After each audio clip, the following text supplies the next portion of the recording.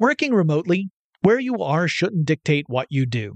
Work from the road by turning your vehicle into a reliable high-speed data Wi-Fi hotspot with AT&T in-car Wi-Fi.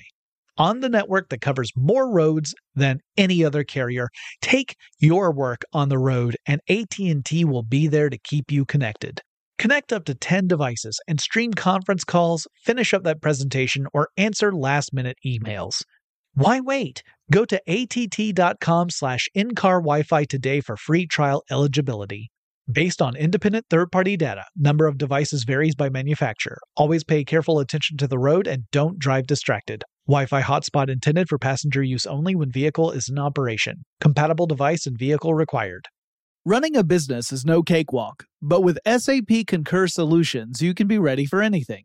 You can manage travel, expenses, and AP all on one platform that's packed with AI and best practices, and that delivers it all through an easy, clear, I can't believe how simple that is experience. So, while not much can be done about that guy who never fails to burn the microwave popcorn and stink up the entire office, with SAP Concur, you can easily handle almost anything else. Take control of your business finances today at Concur.com. That's CONCUR.com. Whether this is her first Mother's Day or her 40th, she deserves more. Shop tons of stunning on-trend jewelry for every budget at Diamonds Direct. Diamond fashion jewelry, beautiful birthstones, everyday pearls starting at just $200. Commemorate the real loves of her life with a gorgeous pendant featuring the birthstone of the one who made her mom. This Mother's Day, Diamonds Direct is everything you need to say thank you. Diamonds Direct, your love, our passion. Online at diamondsdirect.com. With everything you have on your plate, earning your degree online seems impossible. But at Grand Canyon University, we specialize in helping you fit a master's degree in education into your busy day. Your graduation team, led by your own GCU counselor, provides you with the personal support you need to succeed. Achieve your goals with a plan and team behind you. Find your purpose at Grand Canyon University. Visit gcu.edu.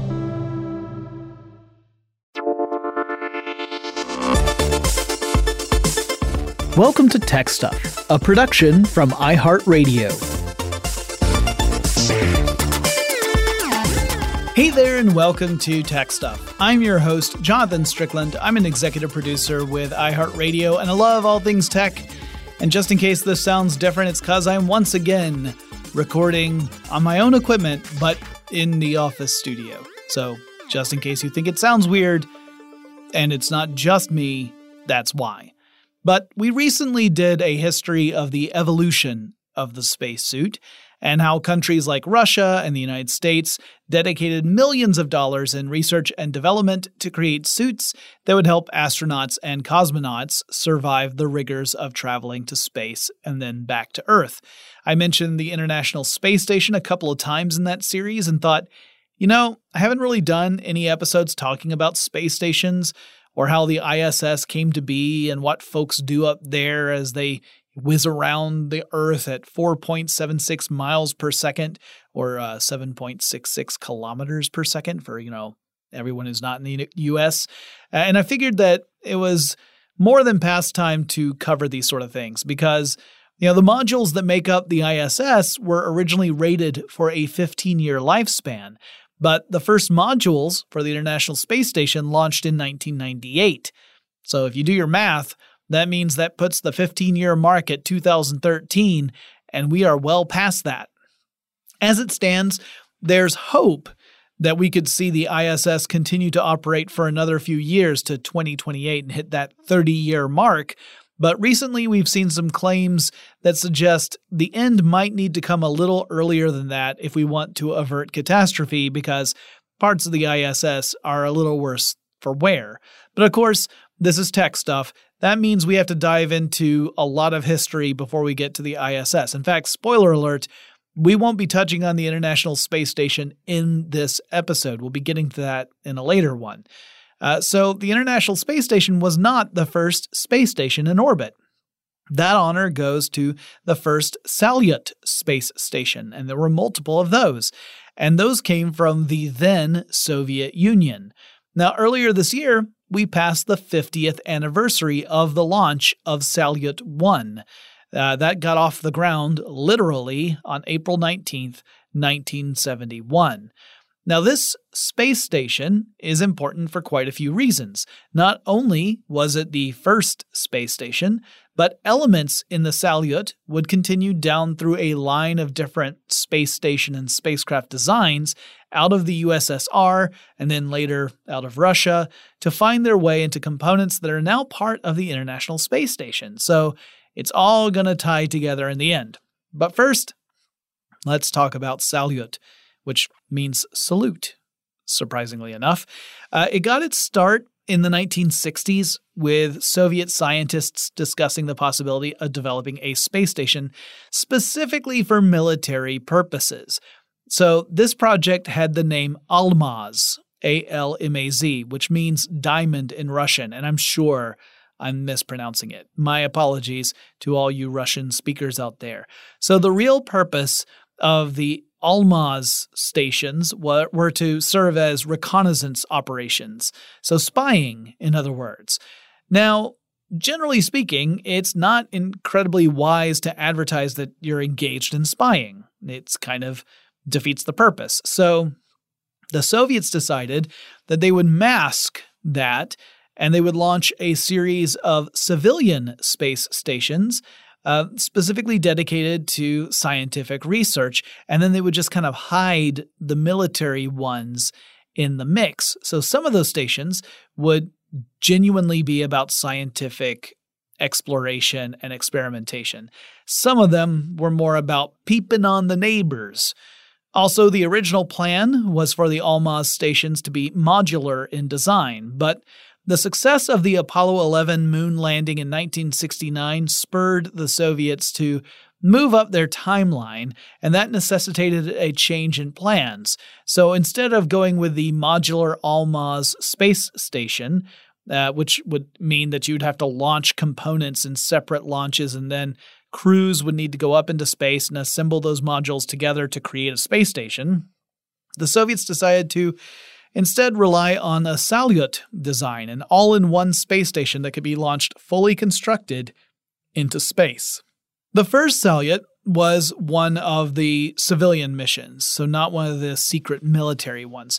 Salyut 2, 3, and 5 were all military projects, so they were really mixed in there. Also, quick side note, Salyut 2 suffered a catastrophic failure just 2 weeks out of it being launched into orbit. The station depressurized after a collision with a part of the launch vehicle system and ended up moving lower in orbit until it re-entered the Earth's atmosphere and broke apart. Now, fortunately, there were no cosmonauts aboard because no Soviet crew had yet visited the launched station, which meant that no lives were lost as a result of this incident.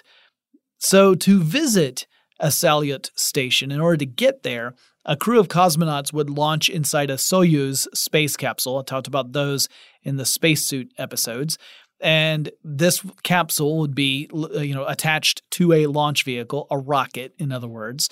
And the Soyuz capsule would get launched into orbit, and then it would be on a trajectory to dock with the Salyut station using a new probe and drogue docking system. So the probe is the part that, docks inside the drogue.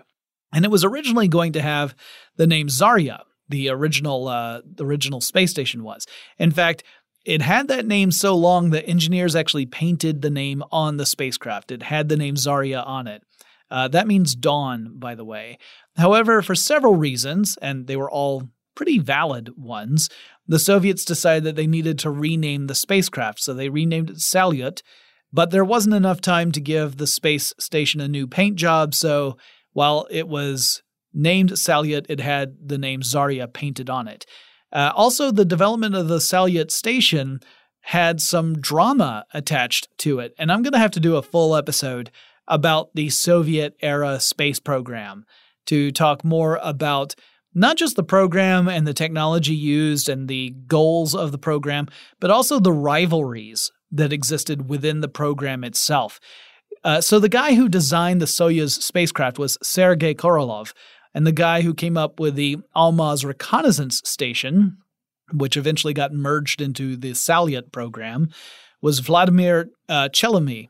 And Chelomey also designed the Transport Supply Ship, or the TKS, that was designed to resupply the Almaz space station.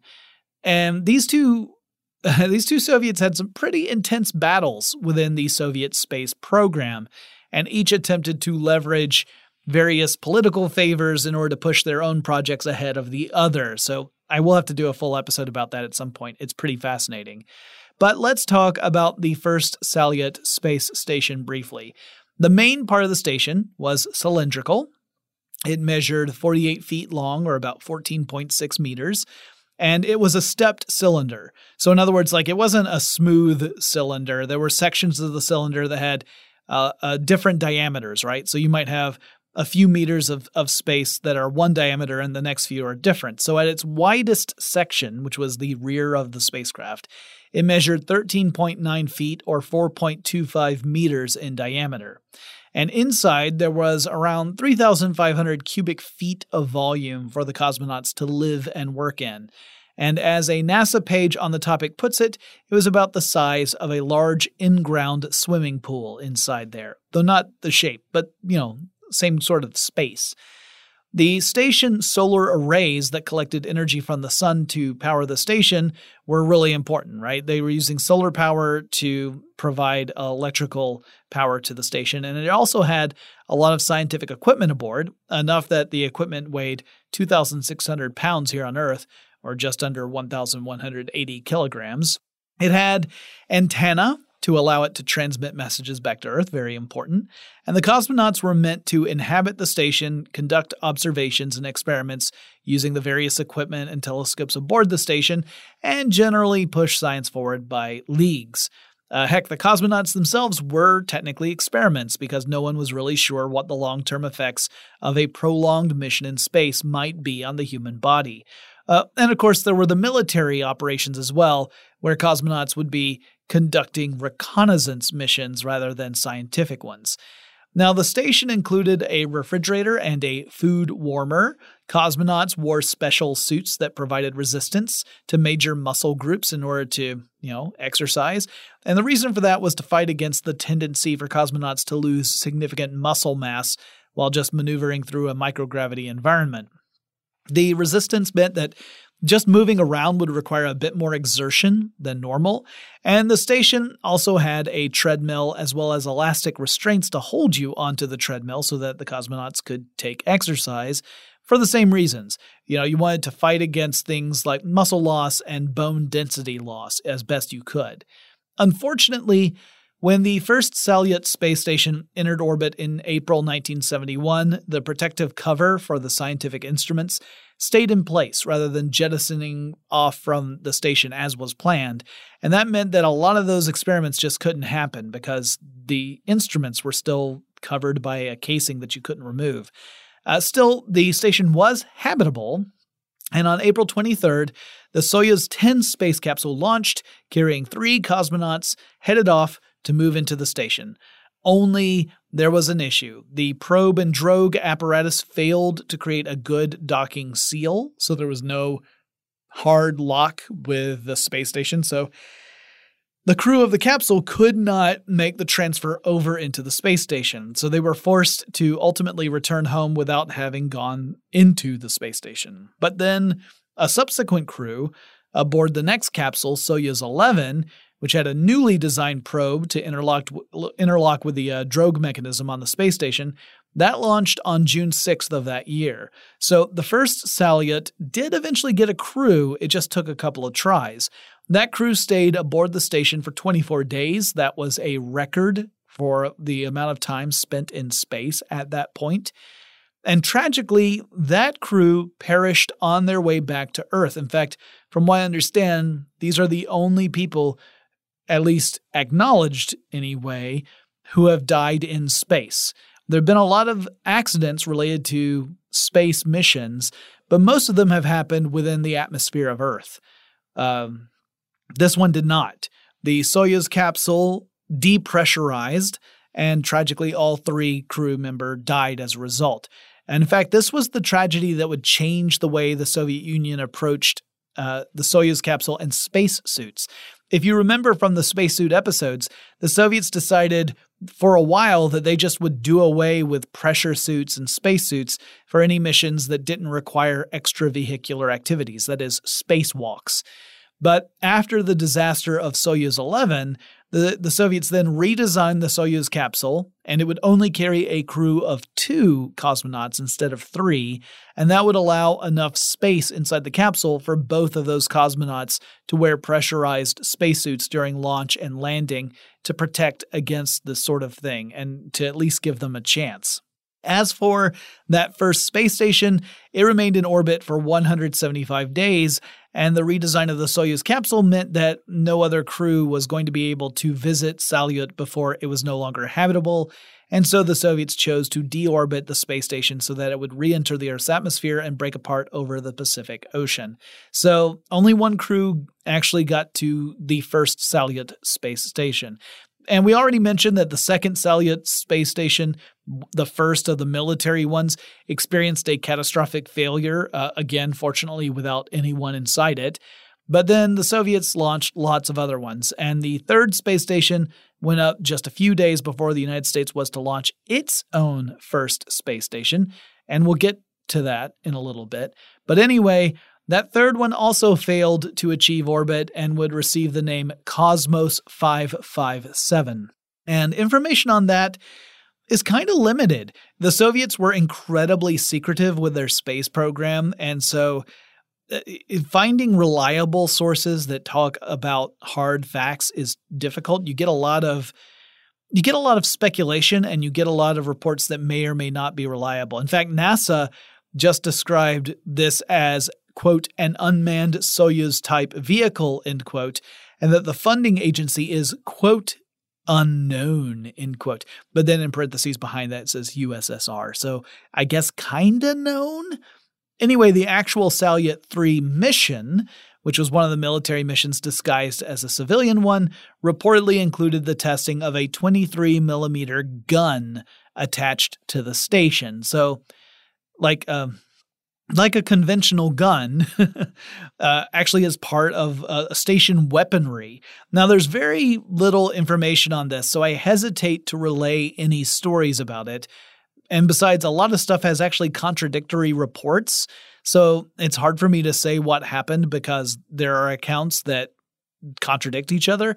But yeah, at least according to some stories, this was the first spacecraft to be weaponized, and at least some of the stories indicate that the Soviets did test fire it while the space station was in orbit, though supposedly not when any crew were actually aboard the space station. So the command to fire the gun was given from the ground.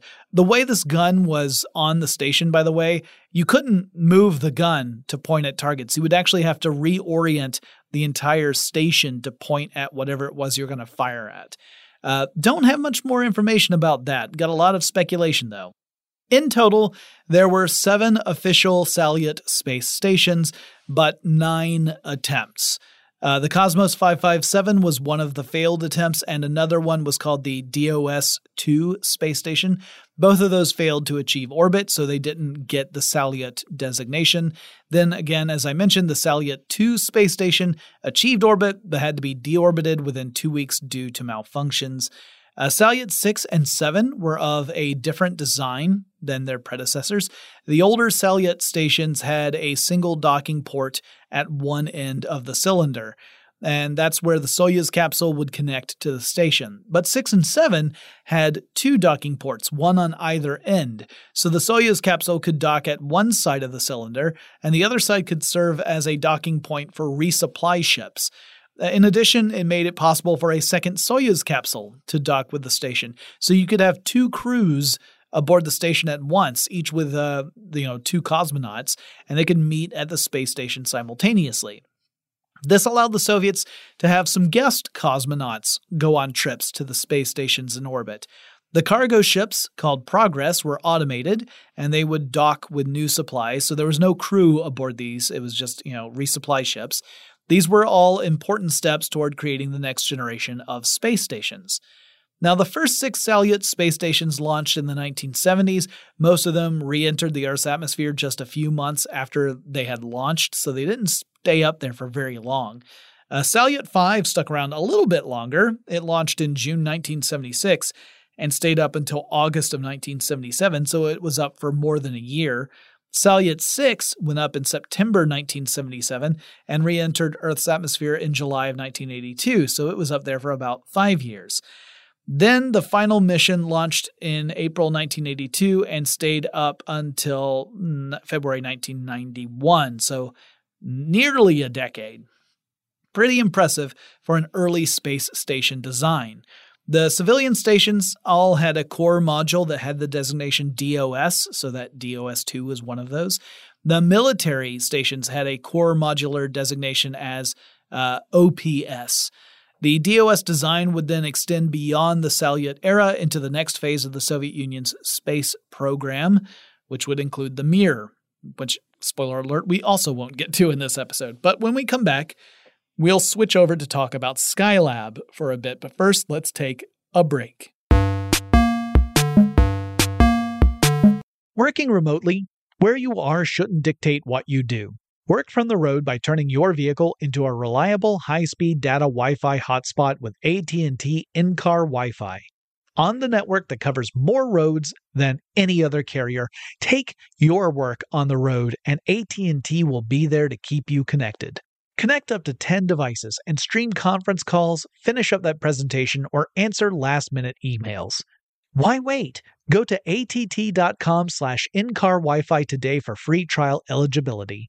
Based on independent third-party data, number of devices varies by manufacturer. Always pay careful attention to the road and don't drive distracted. Wi-Fi hotspot intended for passenger use only when vehicle is in operation. Compatible device and vehicle required. Running a business is no cakewalk. There is a ton to keep track of. Employees to keep happy, spending to control, travel to plan, and on top of it all, nobody knows exactly what the future holds. Your finance team always has to be ready to change. But with SAP Concur Solutions, you can be ready for anything. You can manage travel, expenses, and AP all on one platform that's packed with AI and best practices, and that delivers it all through an easy, clear, I can't believe how simple that is experience. And you can finally say goodbye to the costly mistakes and risks that come from manual work and spreadsheets. So, while not much can be done about that guy who never fails to burn the microwave popcorn and stink up the entire office, with SAP Concur, you can easily handle almost anything else. Take control of your business finances today at Concur.com. That's CONCUR.com. Protect your dream home with American Family Insurance. And you can weather any storm. You'll also save up to 25% by bundling home, auto, and life. American Family Insurance. Get a quote. Find an agent at amfam.com. Products not available in every state. Discounts may not apply to all coverages on an auto or home policy. Discounts do not apply to life insurance policies. Visit amfam.com to learn how discounts may apply to you. American Family Mutual Insurance Company, SI, and its operating companies, American Family Life Insurance Company, 6000 American Parkway, Madison, Wisconsin. Acclaimed comics writer and notorious Scott Summers hater, Rosie Knight. Well, hello, Emmy-winning podcaster and totally unbiased Targaryen royal supporter, Jason Concepcion. Rosie, somehow the X-Ray Vision podcast has returned. It feels so good. It does. And like always, we'll be here every week covering the wide world of TV, movies, comics, and geek culture. That's right. We'll be talking about Batman, heroes of that stature, and of course, we'll be inviting our friends in the industry to come geek out with us and share stories.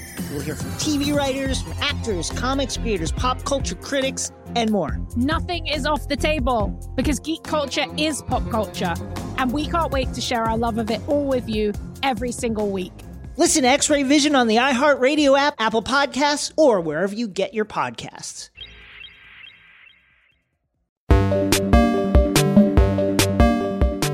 So the Soviets were launching space stations in 1971, and it would take a couple of years before the United States was ready to follow suit.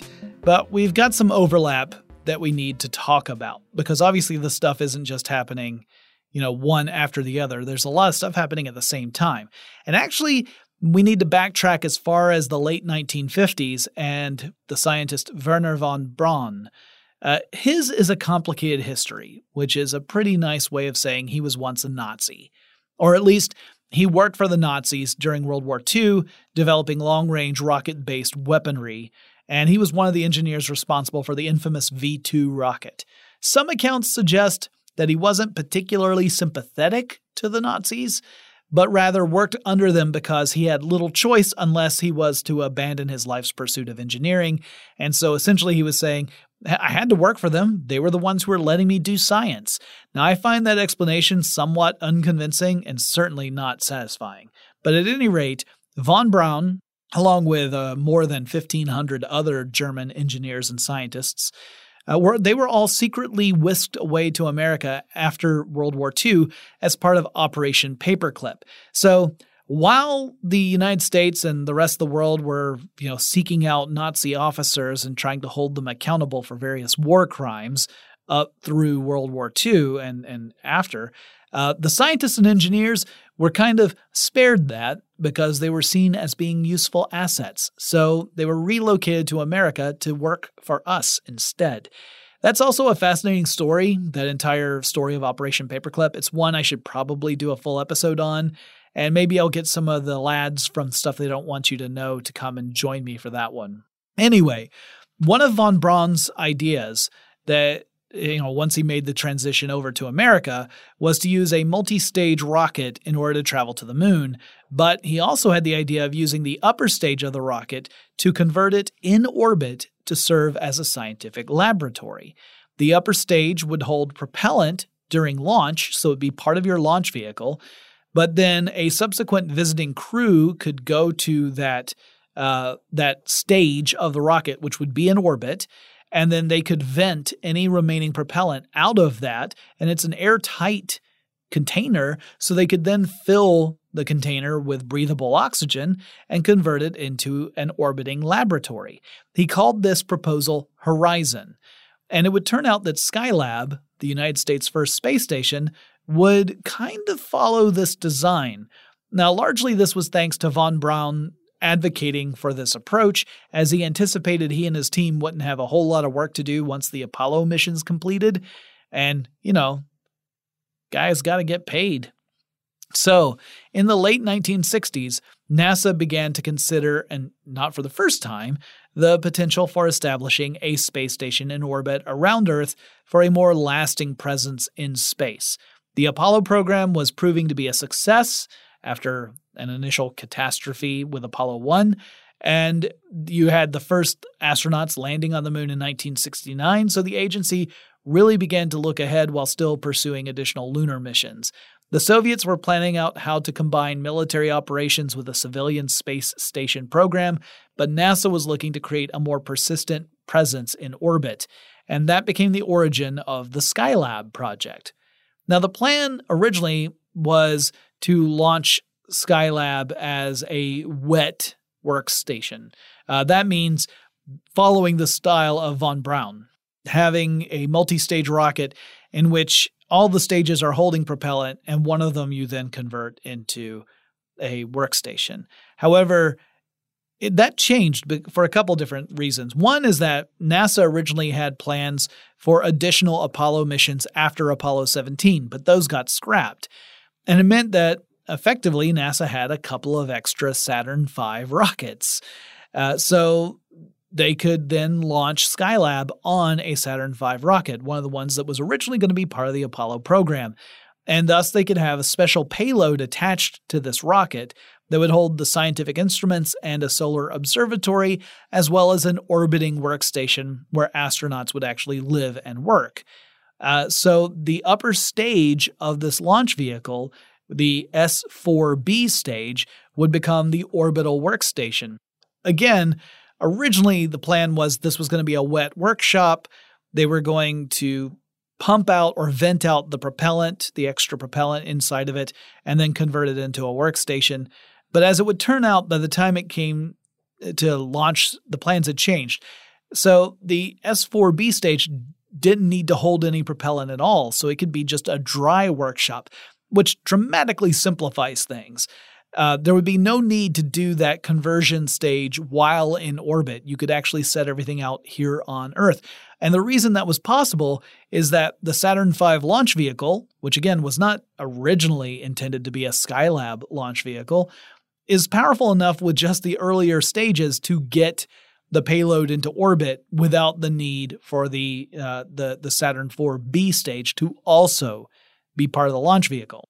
So the station itself would have lots of different scientific instruments aboard. A large focus was on the study of the sun, and tightly wrapped around the S4B stage was this micrometeoroid shield.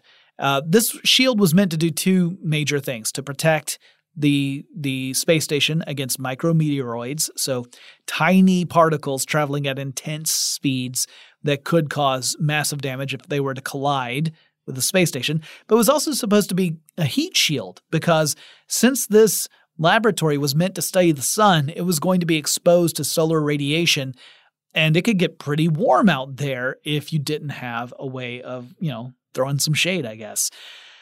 And this was all supposed to deploy once the station achieved orbit. The idea was that the Skylab would get into orbit, it would deploy its solar arrays, and it would deploy its micrometeoroid shield. That did not happen. See, I use words like it was to deploy, and that the solar panels were to provide electricity, because these things did not go smoothly when it came time for Skylab to actually launch, which was in May of 1973, 2 years after the first Salyut station went into orbit. So during launch, the micrometeoroid shield was damaged. It became dislodged, and it tore away from the spacecraft. It also damaged one of the solar panels, which subsequently also tore away from the spacecraft. So you only had one main solar panel left behind. I mean, you had some for the solar observatory, which was part of the scientific instruments, but the main orbiting workstation only had one solar panel left, and it was partially jammed, so it was unable to fully extend to the way it was supposed to be. The shield, like I said, was meant to provide protection not just against micrometeoroids, but also heat. So without it, the station started to reach temperatures of 52 degrees Celsius, and that's about 125 degrees Fahrenheit. That's way too hot for astronauts to take up residence for any sort of extended stay. The first Skylab mission with a crew was called Skylab 2. This gets a little confusing because, if you look at the Soviets and the Salyut missions, those numbers like Salyut 2, Salyut 3, that refers to separate space stations, right? Each of those are space stations that either got into orbit or suffered a failure. But Skylab, when we talk about Skylab 2, Skylab 3, and Skylab 4, those are just missions that were going to the one Skylab station. There was only ever one Skylab. So when you hear Skylab 2, that's referring to the mission that went to the station. It brought the first 3 astronauts up to the Skylab station. And obviously, one of the top priorities for that mission was to repair the space station after its troublesome launch and try to get it into working order. Several days had passed since it had launched, and there were already some big issues that the astronauts had to address. First of all was that problem with the heat. So they installed an ingenious little thing to fix it. And it was good because there was a real fear that the entire mission was going to have to get scrapped because of the launch problems that had happened. But the crew of Skylab 2 were able to install a new sun shield, a parasol essentially. It was a temporary fix. A later Skylab mission would install a more permanent heat shield. But this was like a little parasol, just like you would hold up, if you were a Victorian and you wanted to take a stroll in the park. And they installed it into the station, which kept the station at a more tolerable temperature. The crew also made repairs to the exterior of the space station and a couple of EVAs, extravehicular activities, spacewalks in other words. They unjammed the remaining main solar panel, and the duration of Skylab 2's mission aboard the space station was 28 days. So they were up there for 4 weeks. Pretty phenomenal Then you had two other Skylab missions. You had Skylab 3 and Skylab 4. Those would see crews spend 59 days with Skylab 3 and 84 days for Skylab 4. Pretty phenomenal. And here's a cool personal connection that I just thought I would throw in there. One of the astronauts in the Skylab 3 mission was Owen Garriott, a scientist astronaut. He was up there for that 59-day period, as I said. He would later go on a second space mission in 1983. He was aboard the Space Shuttle Columbia, and he also was the father of Richard Garriott. That name might not mean anything to you, unless you're a big computer game fan, like computer role-playing game fan, because Richard Garriott is also known as Lord British. He is the guy who created the Ultima series of computer games. He's also one of just a few civilians who ever got to visit the International Space Station. I'll talk about that in another episode. I used to chat with Richard Garriott at conventions. I met him and we knew each other a little bit and would talk. I wouldn't say we were friends because we were never that close, but we were friendly with one another. And that is as far as my personal connection to Skylab or the ISS goes. But it's still kind of cool, I think. Anyway, so the first mission with a crew launched in May 1973. The final mission with a crew returned to Earth in February 1974. So you're looking at less than a year for all the Skylab missions. However, Skylab itself stayed up in orbit for quite some time longer than that. NASA actually hoped to be able to boost Skylab to a higher orbit and to send space shuttle missions there and extend its mission even longer. However, the space shuttle program ran behind schedule, and Skylab ultimately ran out of time. Increased solar activity and a deteriorating orbit meant that Skylab's days were numbered. It was going to re-enter Earth's atmosphere. There was no way to avoid it because there was no way to push it further out into orbit. In July 1979, Skylab re-entered Earth's atmosphere. NASA had previously attempted to adjust Skylab's orientation. This was in an effort to kind of try to steer it toward an ocean so it wouldn't fall over a populated area. There was a real concern, and in some places, a media circus, regarding where the space station might fall and that it could potentially, kill someone or cause massive damage or collide with a population center. A NASA study indicated that the agency itself was concerned about such an outcome.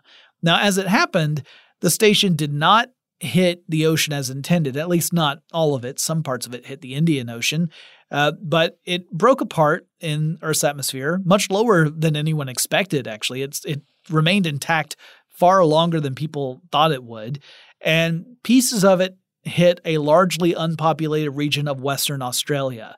And a lot of folks retrieved pieces of Skylab and put them on display. I think that was even in a Miss Universe pageant or something, but yeah, crazy stuff. So let's talk about some of the tech aboard Skylab and what it was doing up there. So the parameters of the Skylab mission were to, quote, observe the Earth to study natural resources and the environment, observe the Sun to study high-energy solar activity, study the effects of weightlessness on the human body and assess crew adaptation to long-duration spaceflight, study materials processing in microgravity, and perform experiments submitted by students for a classroom in space. Much of the scientific instrumentation aboard Skylab was optical, which means telescopes and related cameras and sensors. Chief among these were the instruments attached to the Apollo Telescope Mount, or ATM. This major part of Skylab had an octagonal structure that measured 3.4 meters across and 4.4 meters long. And within this octagonal structure was a cylindrical canister mounted in gimbal rings. These are rings that can turn in different planes so that you can reorient something that's mounted inside them. The gimbal rings allowed for a range of motion that let the cylinder point toward a specific region of the sun despite, other things going on in space.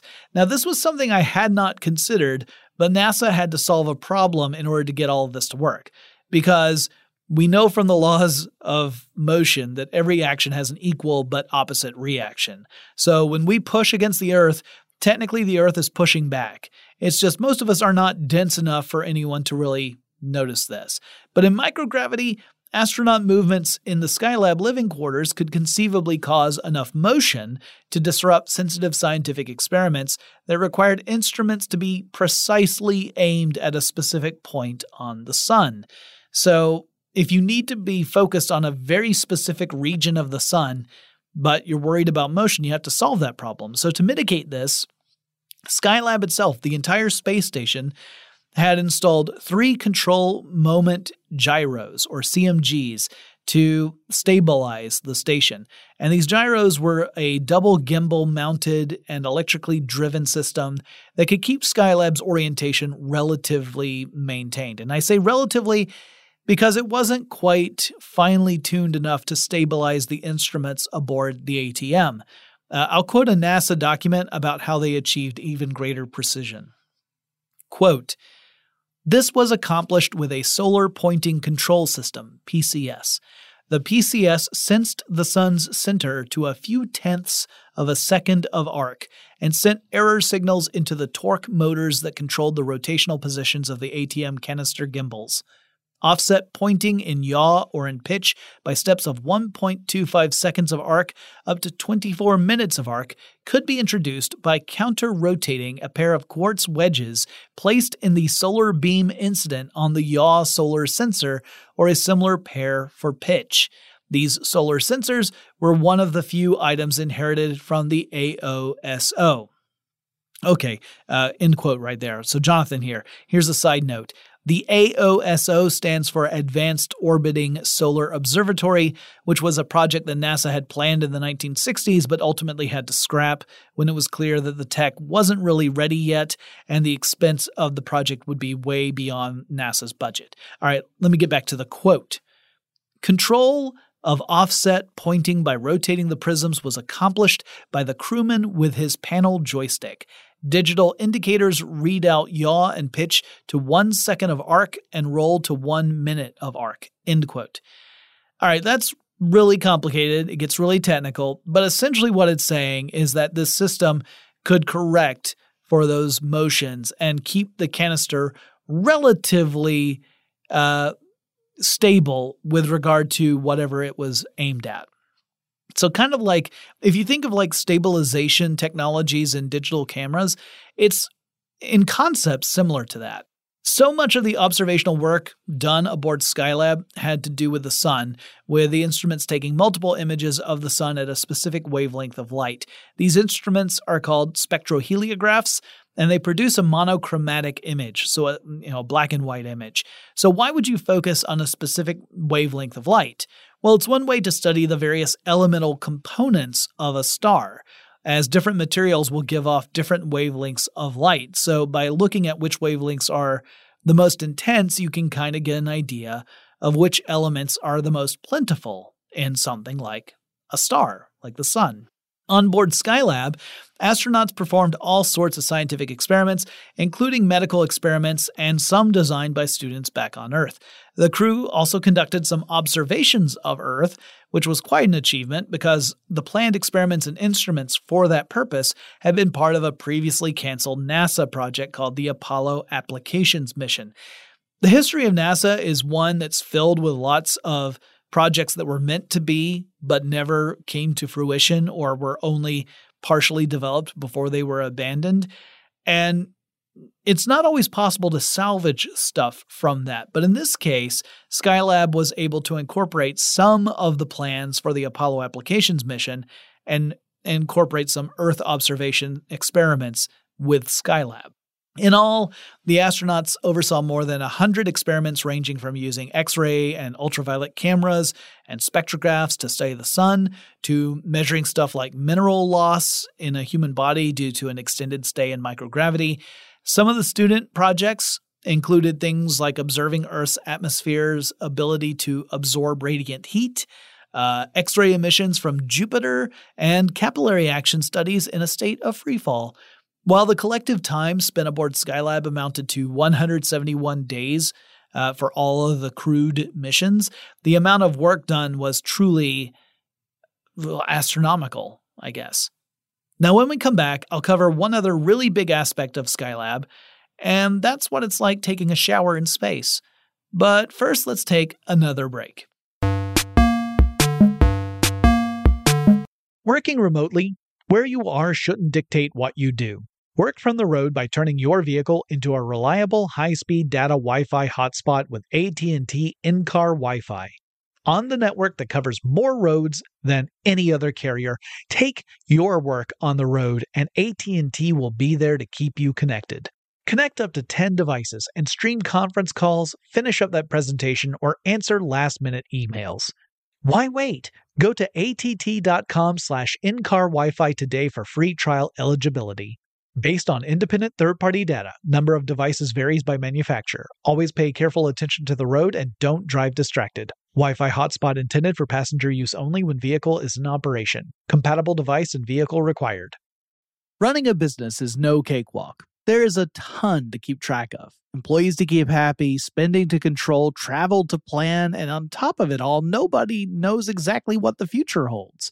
Your finance team always has to be ready to change. But with SAP Concur Solutions, you can be ready for anything. You can manage travel, expenses, and AP all on one platform that's packed with AI and best practices, and that delivers it all through an easy, clear, I can't believe how simple that is experience. And you can finally say goodbye to the costly mistakes and risks that come from manual work and spreadsheets. So, while not much can be done about that guy who never fails to burn the microwave popcorn and stink up the entire office, with SAP Concur, you can easily handle almost anything else.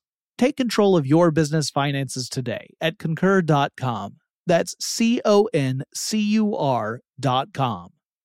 This is the story of the one. As head of maintenance at a concert hall, he knows the show must always go on. That's why he works behind the scenes, ensuring every light is working, the HVAC is humming, and his facility shines. With Grainger's supplies and solutions for every challenge he faces, plus 24/7 customer support, his venue never misses a beat. Call quickgrainger.com or just stop by. Grainger, for the ones who get it done.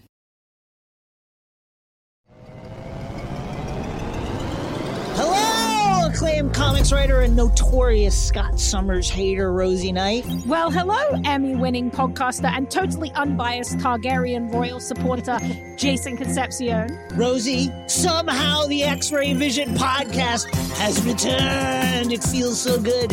It does. And like always, we'll be here every week covering the wide world of TV, movies, comics, and geek culture. That's right. We'll be talking about Batman, heroes of that stature, and of course, we'll be inviting our friends in the industry to come geek out with us and share stories. We'll hear from TV writers, from actors, comics creators, pop culture critics, and more. Nothing is off the table because geek culture is pop culture, and we can't wait to share our love of it all with you every single week. Listen to X-Ray Vision on the iHeartRadio app, Apple Podcasts, or wherever you get your podcasts.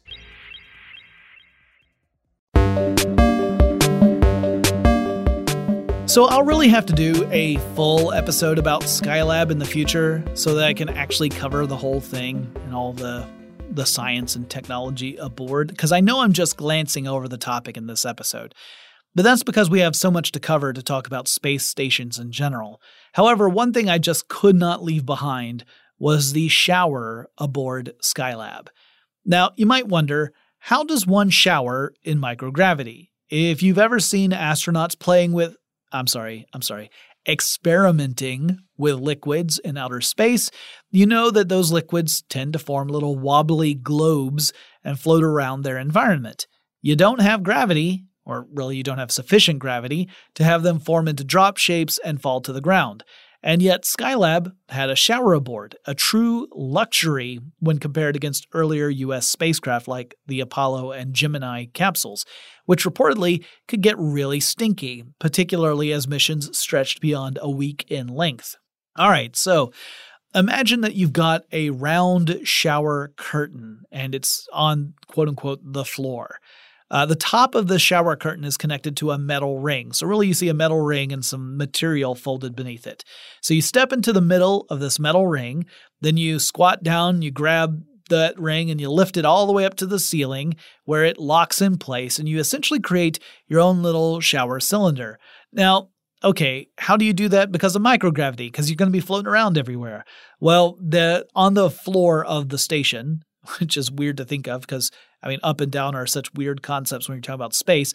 But on the floor were a pair of bands where you would just kind of slip your feet in. So little restraints to hold you down against the floor of the station so you don't float off with the suds.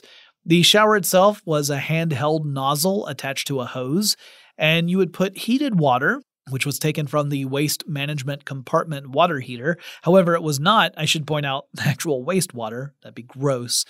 And it served as the bathing liquid, or at least the heated liquid.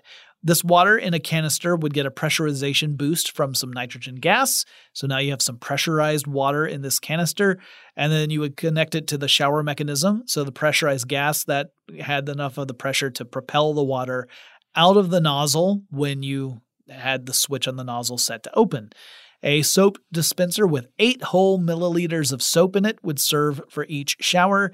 And it had Velcro on it, so you could attach it to the quote-unquote ceiling of the shower. So you also couldn't just use a drain for the shower, right? Because the water's not just going to flow down to the floor. So to take care of the water, you also had a suction device. You were using essentially a vacuum to collect the water because the water wouldn't, drain out otherwise. So astronauts would use a vacuum to remove water both from the shower and off of themselves as well. According to Jack Loosma, the experience was not necessarily relaxing.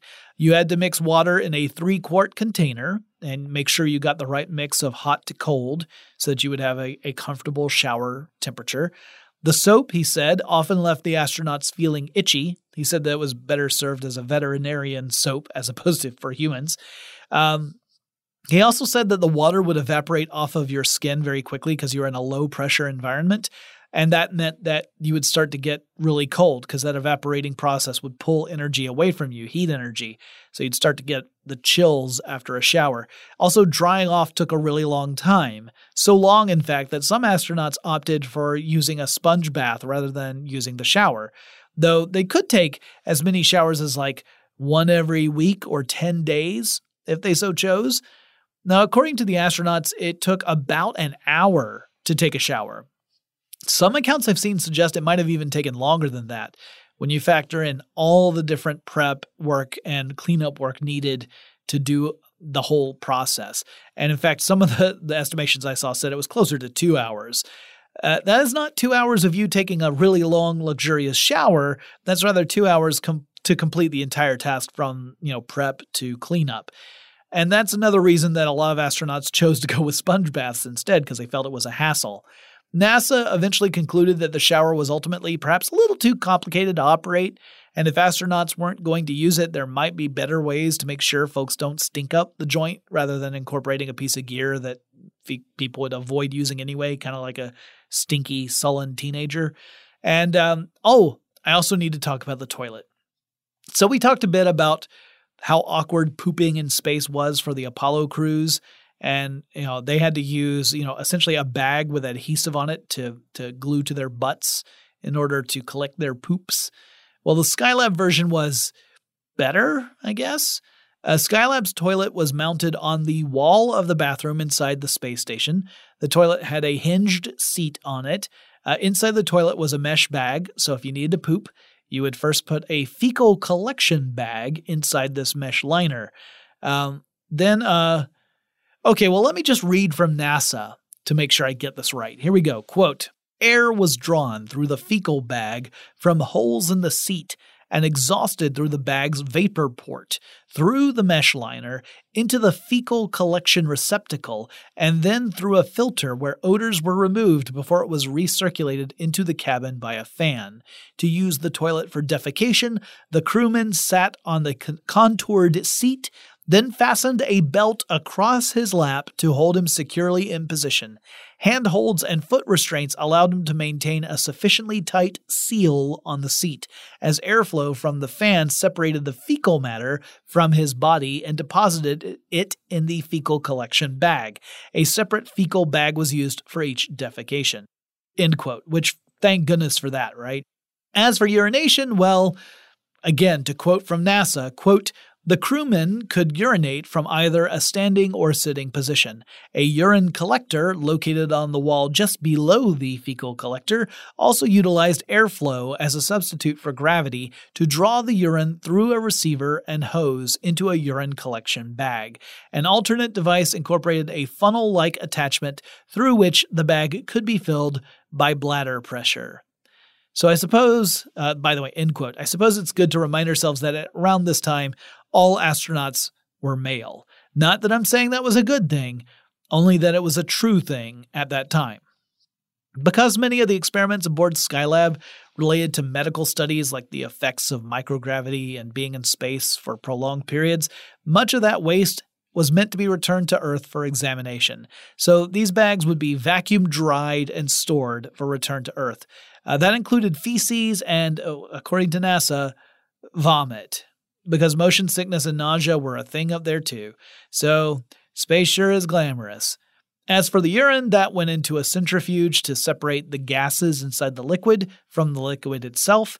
Then the liquid sample would be frozen for storage and to prevent any chemical changes that might occur otherwise in order to be returned to Earth. Now, not all of it was stored and saved for examination. Some of it was. Some of it actually would go into a waste containment system aboard the space station. So just want to make it clear that the astronauts weren't bringing all of their poops and pees back home, just, some of them. Oh, and some other fun and less disgusting anecdotes. During the Gemini missions, astronauts typically didn't really complain about the space food that NASA packed for them, but in the Apollo missions, that changed. Astronauts really hated it.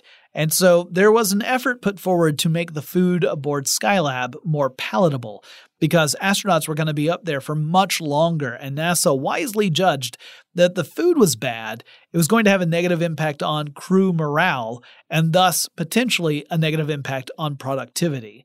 So they worked pretty hard to try and fix that, while also making sure to meet the nutritional needs of the astronauts. Now, some of that food that was sent aboard Skylab in that initial launch was deemed to be dangerous by the time the first crew got to Skylab, because remember, that laboratory had been exposed to very high temperatures because the heat shield had failed to deploy because it was stripped away in launch. So the stuff that was in cans had been heated to a point where it could potentially be dangerous. So that could no longer be consumed. But there was other stuff that was frozen and it was unaffected because it was protected in a freezer. And there were other types of space food that were also fine. So not everything was wasted.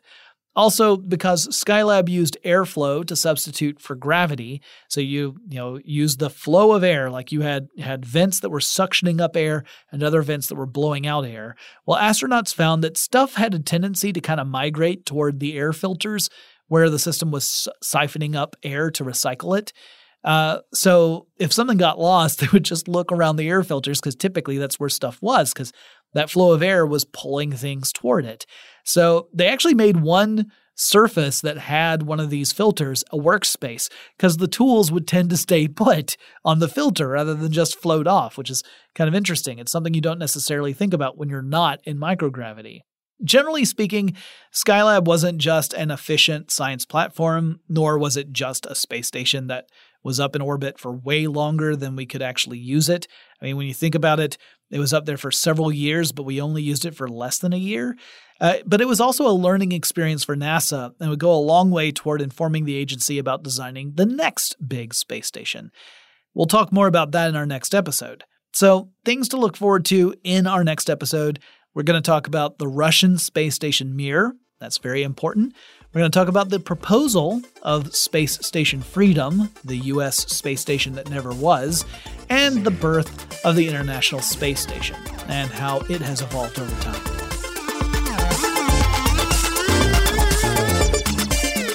Tech Stuff is an iHeartRadio production. For more podcasts from iHeartRadio, visit the iHeartRadio app, Apple Podcasts, or wherever you listen to your favorite shows. Running a business is no cakewalk, but with SAP Concur Solutions, you can be ready for anything. You can manage travel, expenses, and AP all on one platform that's packed with AI and best practices, and that delivers it all through an easy, clear, I can't believe how simple that is experience. So, while not much can be done about that guy who never fails to burn the microwave popcorn and stink up the entire office, with SAP Concur, you can easily handle almost anything else. Take control of your business finances today at Concur.com. That's CONCUR.com. Hey, Drew Scott here, and I'm Jonathan Scott, reminding you that life's better with a home policy from American Family Insurance. They can help you get just the right protection at just the right price and help you save when you bundle home and auto. Kind of like Goldilocks and the Three Bears. It'll be just right for you. We love a custom build. American Family Insurance. Insure carefully, dream fearlessly. Get a quote and find an agent at amfam.com. Products not available in every state. Visit amfam.com to learn how discounts may apply to you. American Family Mutual Insurance Company, SI, and its operating company, 6000 American Parkway, Madison, Wisconsin. It's brand new, Season 2. I'm Marissa Thalberg. And I'm Stephen Wolf-Bedeta. And we're excited to be back having bigger, bolder, and always real conversations. Straight from the C-suite front lines of marketing, media, and more. We have great friends joining from people you may know, like Wilmer Valderrama and Bobby Burke. And people you'll want to know. So grab a coffee or, hey, even an Aperol Spritz and come join us on America's #1 podcast network, iHeart. Listen to Brand New on the iHeart Radio app, Apple Podcasts, or wherever you get your podcasts. Hello, acclaimed comics writer and notorious Scott Summers hater, Rosie Knight. Well, hello, Emmy-winning podcaster and totally unbiased Targaryen royal supporter, Jason Concepcion. Somehow the X-Ray Vision podcast has returned. And like always, we'll be here every week. You'll hear from TV writers, actors, comics creators, pop culture critics. Nothing is off the table. Listen to X-Ray Vision on the iHeart Radio app, Apple Podcasts, or wherever you get your podcasts.